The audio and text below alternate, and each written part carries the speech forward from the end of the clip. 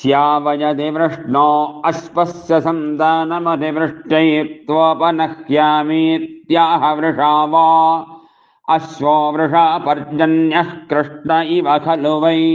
भोक्त्वा वर्षति रूपेणैवैनकुं समर्थयति वर्षस्यावरुध्यै